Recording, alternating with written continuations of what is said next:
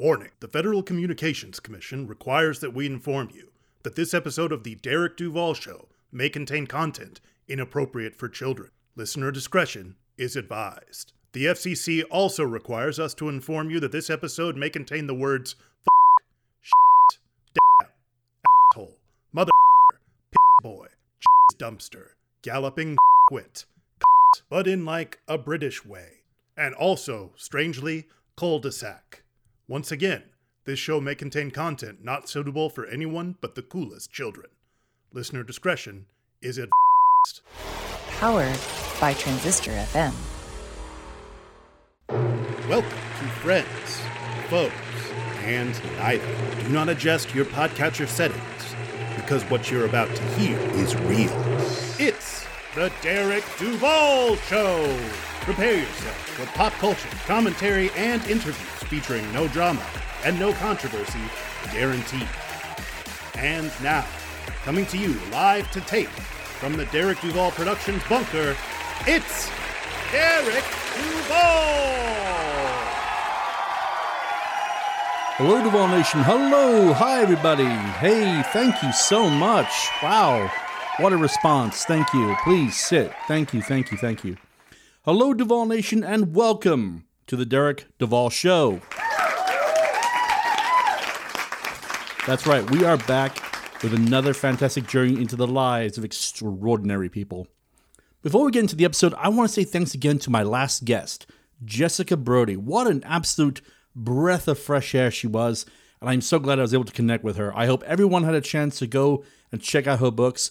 If you follow her Instagram, she's got some really, really big stuff going on right now, so be sure to check her out. If you haven't done it already, listen to the episode after you're done with this one. So welcome to episode 88. We have a very unique guest today. We have on the show Brent Magnussen, a former Army veteran who is now a celebrated author and motivational speaker. He gives his unique perspective on life, gives suggestions on how to live a more active and fuller life. Plus, he talks about working with veterans. And guys, this guy's a badass in Brazilian Jiu-Jitsu, and he's written a best-selling book, Roger Up, the mission-ready blueprint to crush the morning, own the day, and become the best version of you. This is a no-holds-bar interview, so let's just go ahead and get him on out of here. Duval Nation, please rise to your feet and welcome all the way from the Windy City, Chicago, Illinois, U.S. Army veteran, motivational speaker, and author, Brent Magnussen. Brent, hello. Welcome to the show. How was the weather been out by you today? Weather's good. Had a little bit of rain, but it's a typical sticky, hot summer day here in Chicago. Life is good, man. Chicago, huh? Yes, sir. Bears fan? Not to upset any Chicago viewers, but as a lifelong Chicago suburbs resident, I'm actually a diehard Packer fan. Oh, wow. Yeah. Wow. I don't even know how to proceed with this interview after that. No, I'm just kidding. Well, I didn't know you were going to come out the gate with the most controversial thing about me. Yeah, that's as bad as it gets with me. So fair enough. So I start my interviews off with the same question: is how has it been for you to navigate the COVID-19 world we're living in? It was okay for me. I had COVID twice, and I didn't have it very bad at all. I was very fortunate, mild symptoms, and I don't really talk about the whole COVID thing too much. You get into the whole vaccine thing. And fair enough. Every journey has a beginning. Where were you born? What was it like to grow up there? I was born in Oak Brook Terrace, which is about a suburb about 20 minutes outside of Chicago, middle class at best, blue collar sound. And I had the best upbringing ever. I had the two best parents a guy could ask for. I was adopted at birth. My parents tried to have kids for 7 years. They couldn't. They adopted me. On the way home from the hospital, they got a flat tire. Apparently, I've been a jinx ever since. We just talked about this at my dad's 80th birthday party last weekend. Yeah, I was blessed 2 years later to get a younger brother, and we just had the best childhood growing up, shooting BB guns and building forts, riding bikes, skateboarding, martial arts, wrestling, soccer. That was life for me. After high school, I knew the military was going to happen. Vast majority of the men in my family had served. I wanted to get a gun and go do some good for God and country. And I got to do just that. That was my childhood. I was maybe a C student. Sports and girls were far more interesting to me than academics. I think I made up for it because I've read a lot of books, the same books that they try to teach in school. So I feel like I broke even educationally, but socially I feel like I excelled and got to meet a lot of great and interesting people. You mentioned it earlier. Just what was the main appeal of the Army over the other branches? Just to talk that one of my uncles, who was a Vietnam veteran, said. He said, it's hard to ask for anything from this country when you become an adult if you haven't given anything to this country. I don't know if that was the exact phrasing of the conversation, which was about 25 years ago, but I certainly read it loud and clear. And he was very proud of his service. My dad, an Air Force veteran, proud of his service. And again, the vast majority of the men in my family had served. And the whole idea was consistently that it was the right thing to do, that, you know, before you ask for all these things from your country, give something to it. And I bought it hook, line, and sinker. The recruiters didn't have to come to me. I called them. I said, I'll be down in a half an hour. I'm bringing my dad with me just to make sure I don't get bamboozled. And yeah, it went very smooth. And 6 weeks later, I was at basic training at Fort Knox, Kentucky. What was your MOS? I was a 12. I ended up being a 12 Bravo. I was a combat engineer. Nice. How many deployments you participated in? My first deployment was to Bosnia in 1998. We did Kosovo in 1999. And then just prior to 9/11, about 9 months before that, I got injured, broke my back. I was medically discharged. And then about 3.5, almost 4 years later, I was fortunate to get back in the fight, the GWAT, Global War on Terror. And I was able to do some contracting for a few years. And now I'm still able to contribute at 46, still doing executive protection, working primarily with royal families, foreign dignitaries, and high net worth people, both in an unarmed and armed capacity. So you said you did royal protection work. Is that pretty much what the job was after you became a civilian? That's what I do now still currently, even though I'm entrepreneurial and I have the book and obviously the big Roger Up event coming up September 1st in Chicago here. Yeah, the last few years I've been doing at a pretty high level executive protection or personal protection. Royal, right. More specifically, I don't do anything in the celebrity world. Royal families, more specifically from the United Arab Emirates, and high net worth people and foreign diplomats is right. The main niche that I work in. What appeals to you the most about Brazilian Jiu-Jitsu? Because I read that and I was very fascinated. What appeals to me the most about Brazilian Jiu-Jitsu is that I 1,000% believe it is a legitimate superpower. And when my 8-year-old nephew a few years ago asked me, or 7 years old, as 7-year-olds do, Uncle Brent, do you have a superpower? Instead of lying to him and saying, yes, I can fly, or yes, I can predict the future, I looked him square in his eyes and said, Carter, I do. It's called Brazilian Jiu-Jitsu, and your journey will start soon. And I believe that 100,000%. How long have you been doing it? I've been training since 2008, so 12 years. 12 years? 12, nice. 14 years. So do you go to like competitions, or is it just something, it's like a private thing for yourself? Yeah, I have competed. I've competed in the Pan Ams. I've competed in the World Championships. I did an amateur MMA fight in 2010 just to, see the effectiveness of that Brazilian Jiu-Jitsu in an actual fight. And some other smaller events, Grappler's Quest and Naga. But I haven't competed probably in the last 6 years just because I've had some surgeries that I had been putting off for a long time. I had to get both shoulders done, got my nose done. And yeah, so I haven't competed. But I think in the next year or so, I will hopefully be able to get back into that. COVID really put a damper on things. If they want you wearing masks and being 6 feet apart from each other, it's hard to go and roll around with another grown man in your pajamas in an auditorium full of people. So jiu-jitsu wasn't exactly COVID friendly. I understand. So let's talk about your book, Roger Up, the Mission Ready Blueprint to Crush the Morning, Own the Day, and Become the Best Version of You. Where did the idea come from to write it?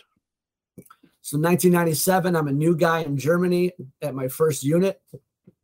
And we trained a lot. We spent a lot of time in the field. And my unit was very big on ruck marches. So we would do 4 or 5 12-mile ruck marches a year. They were timed. It was competitive. Everything was competitive. And just being in a sea of alpha males, I thrived on it. I loved that competition. And I was never the best, but I always fought to at least try and hang with the guys that were the best. And a few weeks prior, we had done a 12-mile ruck march, and it went well. It was timed. I crushed it. But now a few weeks later, I was on an 18-mile ruck. I had 35 pounds on my back. And now I am the new 60 gunner for our platoon, which is the M60 machine gun. It's about 22, 23 pounds without ammo. And I'm carrying that pig around for 18 miles. And about mile 14, I broke down and I quit for the first time in my life. Never happened in soccer, never happened in wrestling, never happened in martial arts. I found my breaking point. Couldn't feel my arms. I knew my blisters on my feet were all bloody. I didn't want to take my boots off. Completely smoked. And I just dropped to both knees and I just surrendered. I was done. I quit. And my platoon sergeant at the time, Sergeant Scully, who had this amazing ability to just appear conveniently, came up to me and he said, "What's up, man?" I said, "Sergeant, I'm smoked. I'm done. I got nothing left. I'm not going to do the last 4 miles."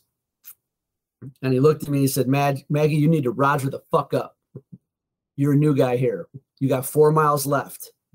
Everyone is looking at you right now. Stay focused on me. If all these guys cannot trust you to finish an 18-mile walk, and that's all this is, it's just a stroll, how the fuck are they going to trust you downrange?" And I had never been talked to like that before. And it was one of the most pivotal moments in my life.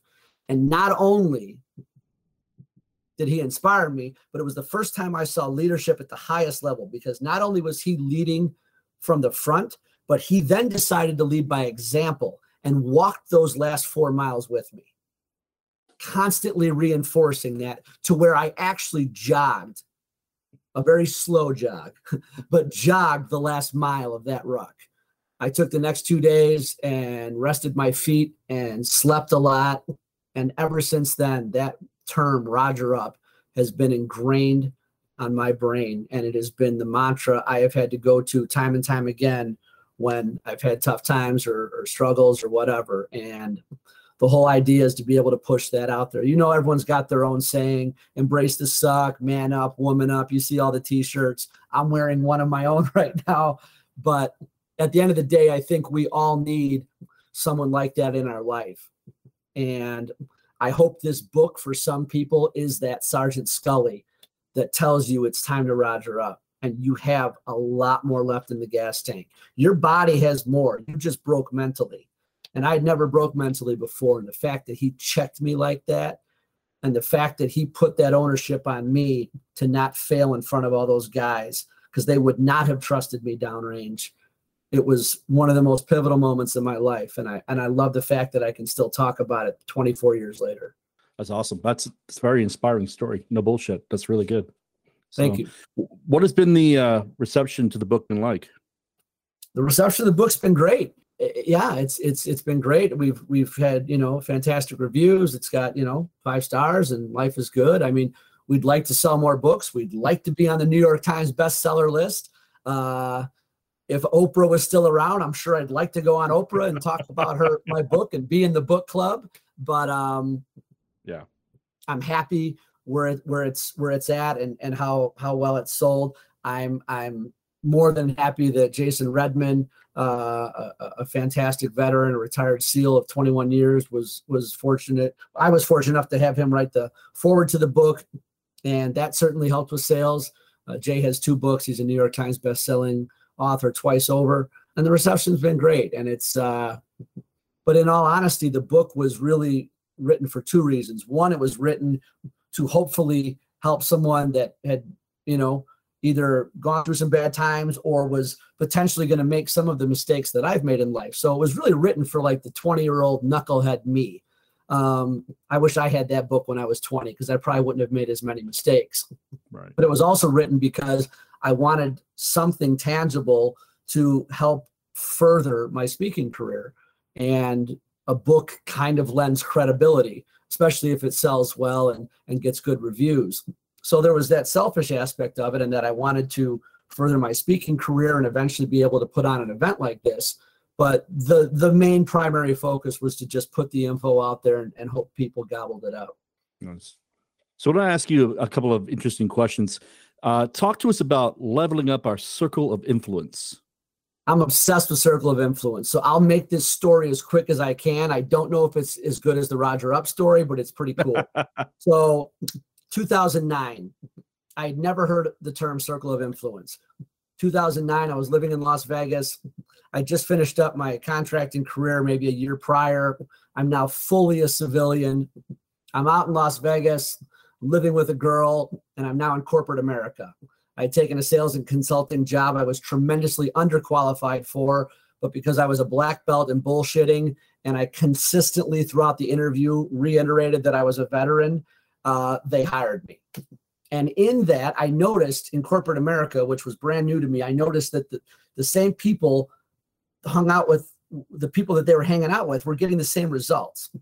And even though I didn't like personality-wise the people that were making the most money, I started hanging around with them.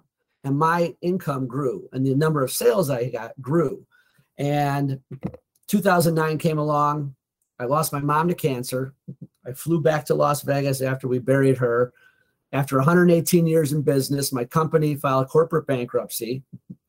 And the chick I was living with at the time was, let's just say, not as honest as she should have been. So essentially in a 3-week period, I lost my mom, I lost my job, and I lost my chick. I didn't really care about the chick, but the other two were pretty important. So that actually sent me kind of spiraling. I had a lot of stuff bottled up like a lot of veterans do. I started hitting the bottle more than I should. I started paying less attention to my physical fitness, my mental health, and really spiraled. And one night I was up late, couldn't sleep, 2 a.m. Tony Robbins comes on TV. And I don't know what compelled me to do it, but I bought the whole lot. A few days later, the DVDs and the CDs show up, and I went all in. I mean, all in like I did in the Army. I was drinking the Kool-Aid by the bucket. Fast forward about a year later, I got back on track, hired a coach, hired a nutritionist, lost a shit ton of weight, went from 230 pounds to 175 pounds, did my first MMA fight, did that all in 4 months. And it was in Las Vegas. And about a month before the fight, I was training at 2 gyms. One of those gyms was the Tap Out Training Center. And that day at that gym was former UFC light heavyweight champion Chuck Liddell, who, like Andre Agassi, Oprah, Mother Teresa, Nelson Mandela, and Bill Clinton before him, hired Tony Robbins to be his mental coach in preparation for his fight against Wanderlei Silva. As I'm walking out of the gym and flirting with the attractive young lady at the front desk and buying my 70th pair of hand wraps, which I did not need, it was more of an excuse to talk to her, in walks Tony Robbins, all 6'8", everything you would expect, the guy from Shallow Hal, and I'm floored. And I am usually not starstruck or intimidated around grown men. And I was literally starstruck. And the owner of that gym, about a month prior to meeting Tony, I had given him all the CDs and DVDs, and he gobbled them up just like I did. So he walks up to Tony Robbins and says, "Tony, my name is so-and-so. I'm one of the owners here at the Tap Out Training Center. I just want to let you know I have all your CDs and DVDs, and it's all real. And it's helping my personal life, and it's helping my business." And he points to me and he says, "This guy gave them to me, and he won't shut up about you." And in front of about 15, 16 people, Tony Robbins looks right at me and goes, "So you're the guy giving all my shit away for free." Everyone has a nice laugh. I'm, again, just stunned that I'm even in this situation. And he puts out his hand. He's got these big paws. It's like shaking hand with a grizzly bear. And he was so generous with his time. He shook hands, signed a couple autographs. And as he was going into work with Chuck, which was a private session, they shut the entire gym down just for Tony, his very small team, and Chuck. He stopped and pulled me off to the right. And for about 3 minutes, we talked. And it was probably the most important 3-minute conversation I've ever had in my life. And essentially what he said, the premise of what he said was, invest in the people around you, not your family, the people you spend the most time with. Invest in them. Go all in, and the ROI will be 10 or 100 times over. And it was just so impactful what he said. And he mentioned circle of influence. And I had never heard that term before. And ever since then, I have been very conscious and very cognizant of who I surround myself with. And I remember him specifically saying, you never want to be the smartest guy in the room. And I remember him specifically telling me he makes it a habit to never be the smartest guy in the room.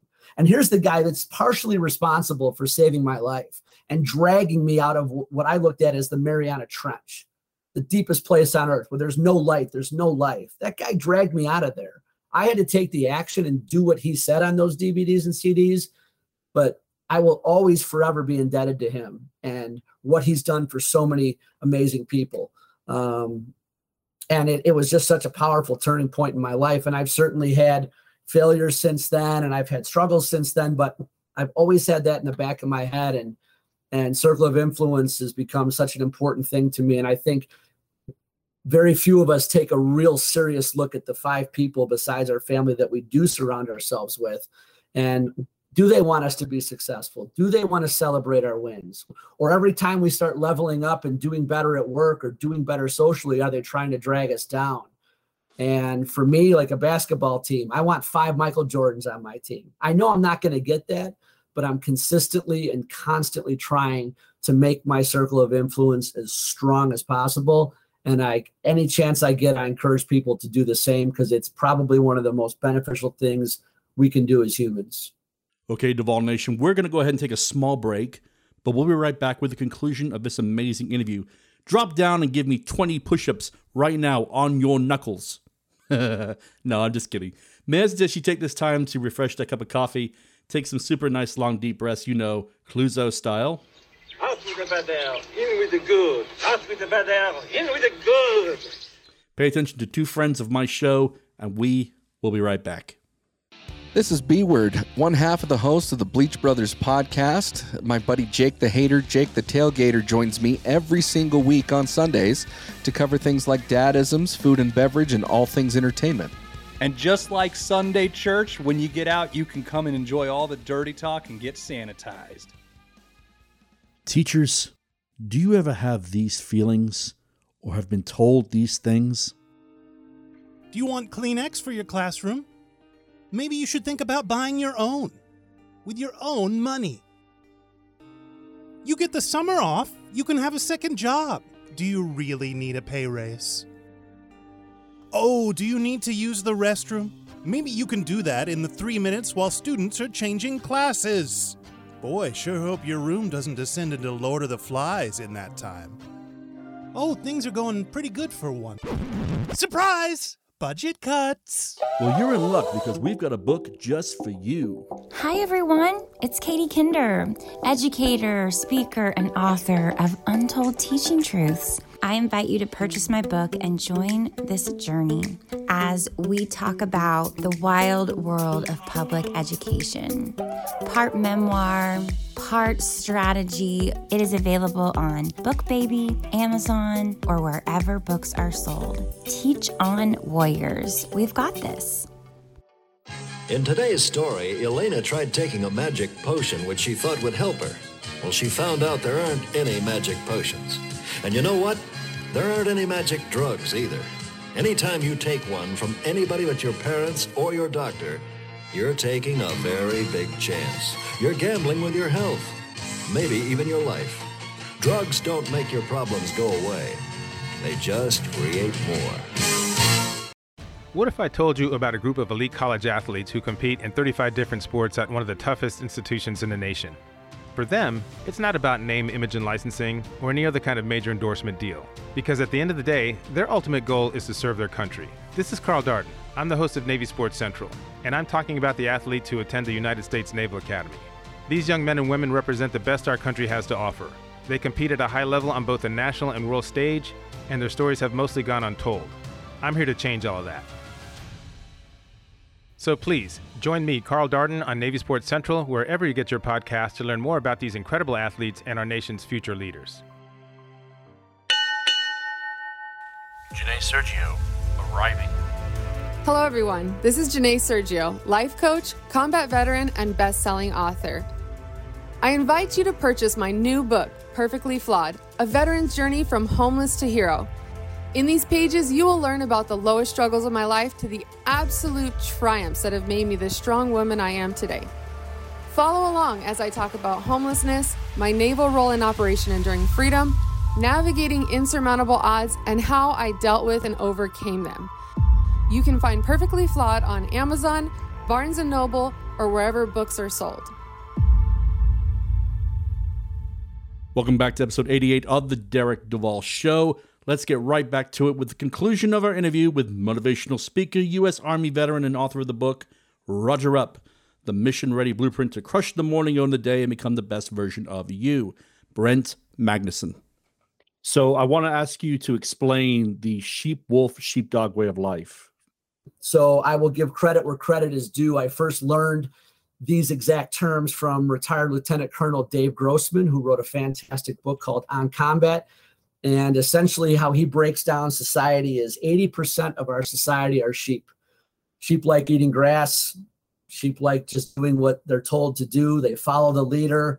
They follow the mainstream media. They're told what to do. They don't want any confrontation. They don't want to get eaten by the big bad wolf, which is the other 10% of the population. And then the other 10% of the population are the sheepdogs. Now the wolves are the serial killers and the rapists and the murderers and the kidnappers and maybe some of our politicians and maybe some of big pharma, and we'll stop there. But the sheepdogs are the protectors. The sheepdogs are the ones that the sheep want there. And there's a very interesting dynamic that happens with the sheep and the sheepdog.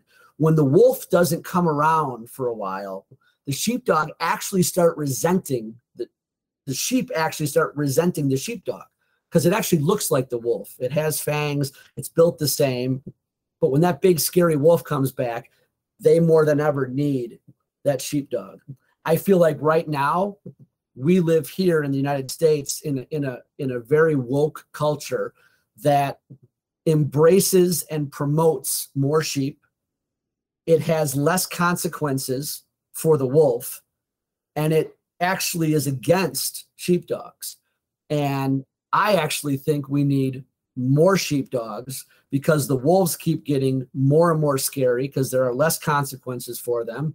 And the sheep are always going to be sheep. If your parents were sheep, there's a very good chance you're a sheep, and there's a very good chance your kids are going to be sheep. So I'm just calling for more sheepdogs. And I don't think that's too much to ask. So one interesting question I have to ask is, as an old Navy veteran, I can tell you all about cold showers. I'm sure you can too. I hear you have a very interesting way of explaining how cold showers can really work for you. Yeah, I believe in cold showers like I believe in capitalism, and I'm all in on capitalism. Cold showers, and I have to add one caveat. If you are a retired or former SEAL or special operator that was forced to be tortured, if you will, or exercised in very cold water, you get a pass. For everyone else, there are tremendous benefits to cold showers, from stimulating blood flow to actually waking you up and shocking your system, to rejuvenating cells, to helping with healing and swelling and all these other things, inflammation. But for me, getting up in the morning and hitting that cold shower, it does one thing. It sets the tone for the rest of your day, and it shocks your system into, no matter what, you are now fully alert, fully awake, and operating on all cylinders, and it's go time. And that's not easy to do. And it's not easy to do in a place like this in Chicago in December when it's 12 below and you're still under those warm covers with a pretty gal or a handsome guy next to you. Getting up and taking a cold shower is the last thing on your list, but it builds discipline, it builds consistency, and it genuinely and definitely benefits you physically. So I want to ask you how you came to be on the board for the Resilient Warrior Foundation. Yeah, so a fantastic friend of mine named Matt Davidson, who's an Air Force veteran. A few years back, we got our purple belts in jiu-jitsu together, and he had started this foundation. He said, Brent, I know you're very active in the jiu-jitsu community, and you're even more active in the veteran community. I want you to come on board and help us get the word out to more veterans. We understand what jiu-jitsu has done for us, and we need to get that out to the masses. And what we do is for veterans and first responders that suffer from PTS or PTSD that they've acquired in their service to this amazing country. We pay for their jiu-jitsu at any academy in the United States. And all we ask is that they train once or twice a week, stay accountable, and reap the rewards and benefits that jiu-jitsu has. And just very quickly, if your listening audience is wondering why jujitsu would be beneficial to a veteran with PTSD. Maybe someone would think they need medication, which the VA is fantastic at throwing enough pills at you to kill 2 rhinoceroses. Right. Or maybe there's other things that would help, like therapy or a psychiatrist or a psychologist. And maybe some of those things work. But specifically what jujitsu does for the veteran, especially based on how long you've been out, because the transition, the military does an amazing job of training us up. But once we're out, they still have a tremendous amount of work to do when it comes to helping us retransition. And the longer you've been in, the more combat you've seen, the more bad things you've seen, the more difficult that transition is, because now you don't have anyone telling you where to be. I think the VA's go-to, and this is by no means me throwing the VA under the bus. This is me as an individual just being honest based on personal experience and based on experience from dozens and dozens of close personal friends. Not to mention just random veterans that I've met over the years. The VA does a fantastic job of getting you in. And the second you go to mental health, 90+% of those veterans within week 1 have medication. And then it builds. And then you need meds to sleep. And then you need meds to wake up. And then you need meds for pain. And then when you get addicted to those pain pills, you need meds to come off those pain pills. And then you're on SSRIs. And then you're on, and the next thing you know, it's been a year and a half and you're on 8 medications. And you're all jacked up and you're actually worse than you were before that.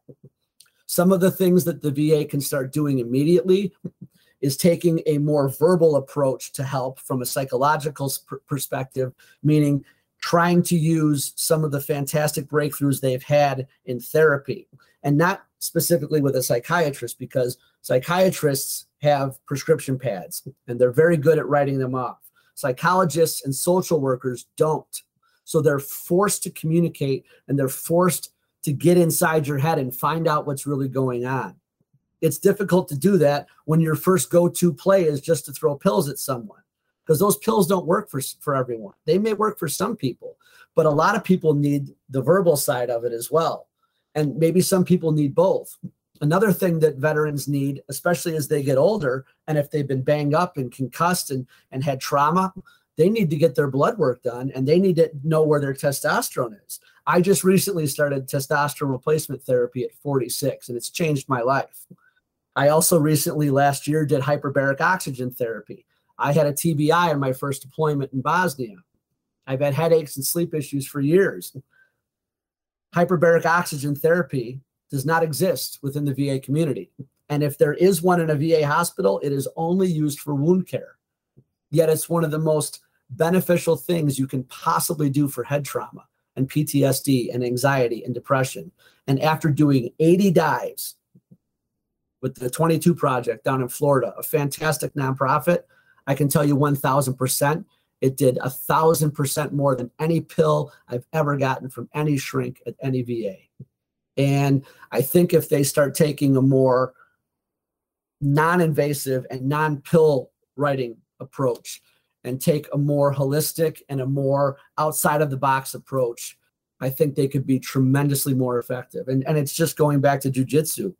What jujitsu does is it reteaches the veteran how to deal and manage stress. It reteaches the veteran how to manage and deal with their anxiety. If you're training and you've got a 200-pound guy on top of you and his entire mission in a friendly way, because you're training partners, is trying to choke you or trying to put you into an arm bar, and you survive that as a new jiu-jitsu guy or gal, you take that home with you. That transfers over into your life. It transfers over into your relationship with your spouse and your kids. It transfers over into your confidence and how you are with your coworkers and your family and your friends. It gives you a whole new perspective on, holy shit, like I have this superpower. I'm 10 times more confident than I was, and I'm managing my stress better, and I'm managing anxiety better because I just did it in a real life, real world situation. So jiu-jitsu has endless benefits. And I think just like I have a strong belief that every police officer should be a blue belt in jiu-jitsu, I have a strong belief that every veteran that spent any amount of time in the military should train jiu-jitsu at least once or twice a week, because the benefits are truly endless. You know, I've had other veterans on the show, and that has been the best damn answer for that question I've asked yet. Thank you. It really is. Wow. Honestly, no bullshit. That's the best answer I've had yet. Thank you. Well, thank you. I really appreciate that. What advice do you give young adults who are thinking about a career in the armed forces? It may not be everyone's cup of tea, but my advice to young adults looking to get into the military is go get a gun and do some good for God and country. Right now, we are starving for good young men and women to serve in our armed forces, specifically in the special operations community, and specifically, let's talk about special forces or Green Berets in the Army. There is such a shortage, and there are a few reasons for that shortage. One is we cannot get enough guys to pass a drug test coming out of high school. And then if we can get them to pass a drug test, some of them can't pass the basic ASVAB test. And then if we can get them to pass both of those, maybe we can't get them to pass a background check.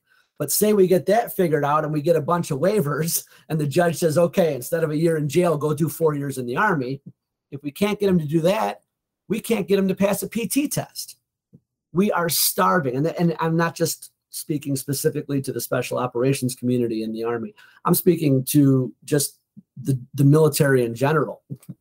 Some branches are more demanding. Obviously, we know out of all the boot camps and basic trainings, Marine Corps boot camp is the hardest. It's 12 weeks. It's the most physically demanding, whereas the Air Force is probably the least demanding physically when it comes to basic training or boot camp.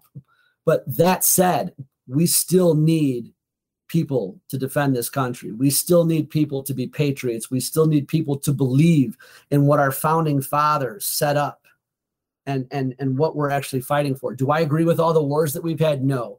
But do I agree with every guy or gal that's laid down their life or signed on the line to go fight for freedom? Absolutely. And we need more of them.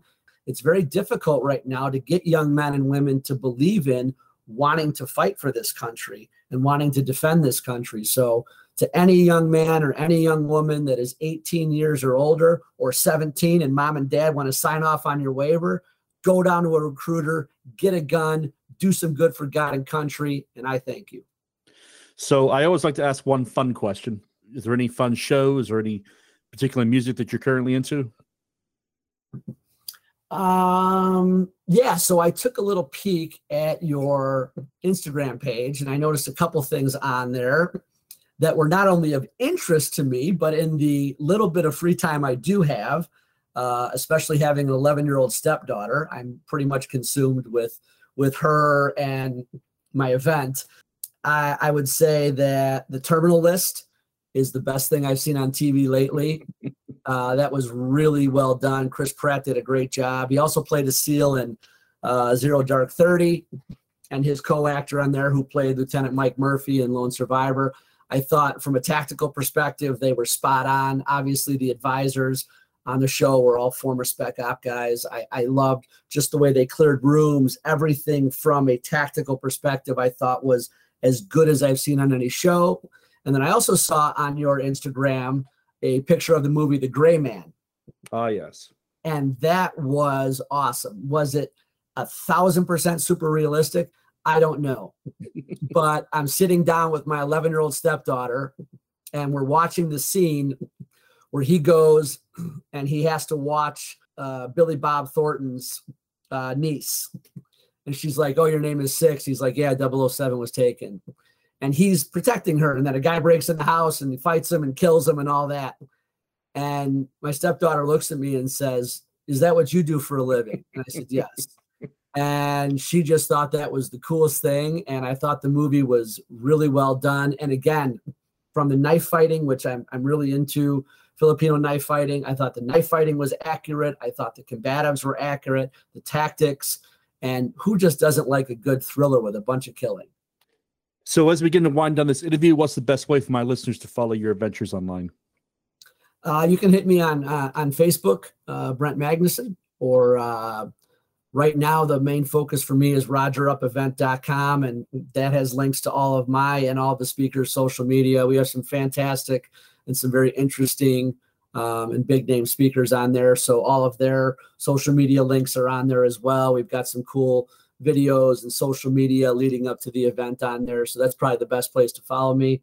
And then if anyone's interested in the book, both the ebook and the paperback are on Amazon. Right. So I end my interviews with my favorite question.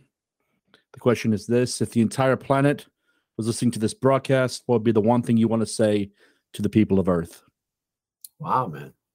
I'm rarely speechless, but that's go to rogerupevent.com and sign up for the event. All right. The book is Roger Up, the Mission Ready Blueprint to Crush the Morning, Own the Day, and Become the Best Version of You. Available on Amazon, Barnes & Nobles, or wherever books are sold. Brent, congratulations on your success. All my best for your future.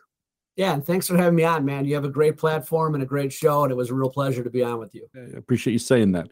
And just like that, Duval Nation, we come to the end of episode 88.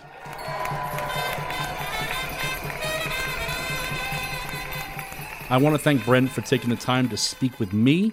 He is doing amazing things for veterans, and I want to wish him the best of luck on all his future endeavors. Be sure to check out his book.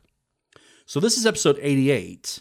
That means we are 12 episodes away from the magical 100th episode. And I already have the guest chosen for that episode. And believe me, folks, it's an incredible guest. I'm one of the most famous guests we've ever had on this show. Based on our release schedule, if we keep up with that, look for that episode around the second week of November. Have you had a chance to check out our store on TeePublic? We have everything from magnets, stickers, and mugs, plus we have a carefully curated collection of t-shirts put together by myself and Mrs. Duval. That's right, we have great taste, folks. Be sure to go to our website, DerekDuvalShow.com. Look on the banner on the left that says merch. Click that, and you'll be taken to our store on TeePublic. And as I say time and time again, TeePublic, thank you so much for being such a great partner with us. September is Suicide Prevention Month. As someone who has struggled with mental health in the past, I encourage everyone who might be going through a significant mental health crisis to reach out to a family member, a friend, a trusted doctor or religious leader, and have them help you get the immediate attention and help you require. You can also contact the 988 Suicide and Crisis Hotline. But please remember, folks, and this is very important, suicide is a permanent solution to, I promise you, a temporary problem. Before I sign off on this episode, I just got breaking news on my phone from Rolling Stone that 5 minutes ago, legendary 90s rapper Coolio has sadly passed away at 59. By pure coincidence, I've been playing his music a lot lately, and you know what? Damn, man, it really does hold up well. Man, that really sucks, man. My thoughts go out to his family and also to friends of the show, Jaron and Maggie Clayton, as I know they were friends and collaborators with him. So, gonna listen to Fantastic Voyage and Gangsta's Paradise tonight for sure. But man, 59, that's just too damn young, man. Too damn young. On behalf of the entire team here at the Derek Duval Show, I want to say to each and every one of you listening, go take a cold shower. After this interview, I spent 3 days taking cold showers, and it takes some getting used to, but you do buy into it, man. It really does get your day started. Nusta, God bless, and see you next time, Planet Earth. This has been a recording of The Derek Duval Show, and we thank you for listening. Please go to our website, DerekDuvalShow.com, to explore past episodes and find links to purchase merchandise. Please subscribe to our social media channels on Twitter, Instagram, and Facebook at Derek Duval Show.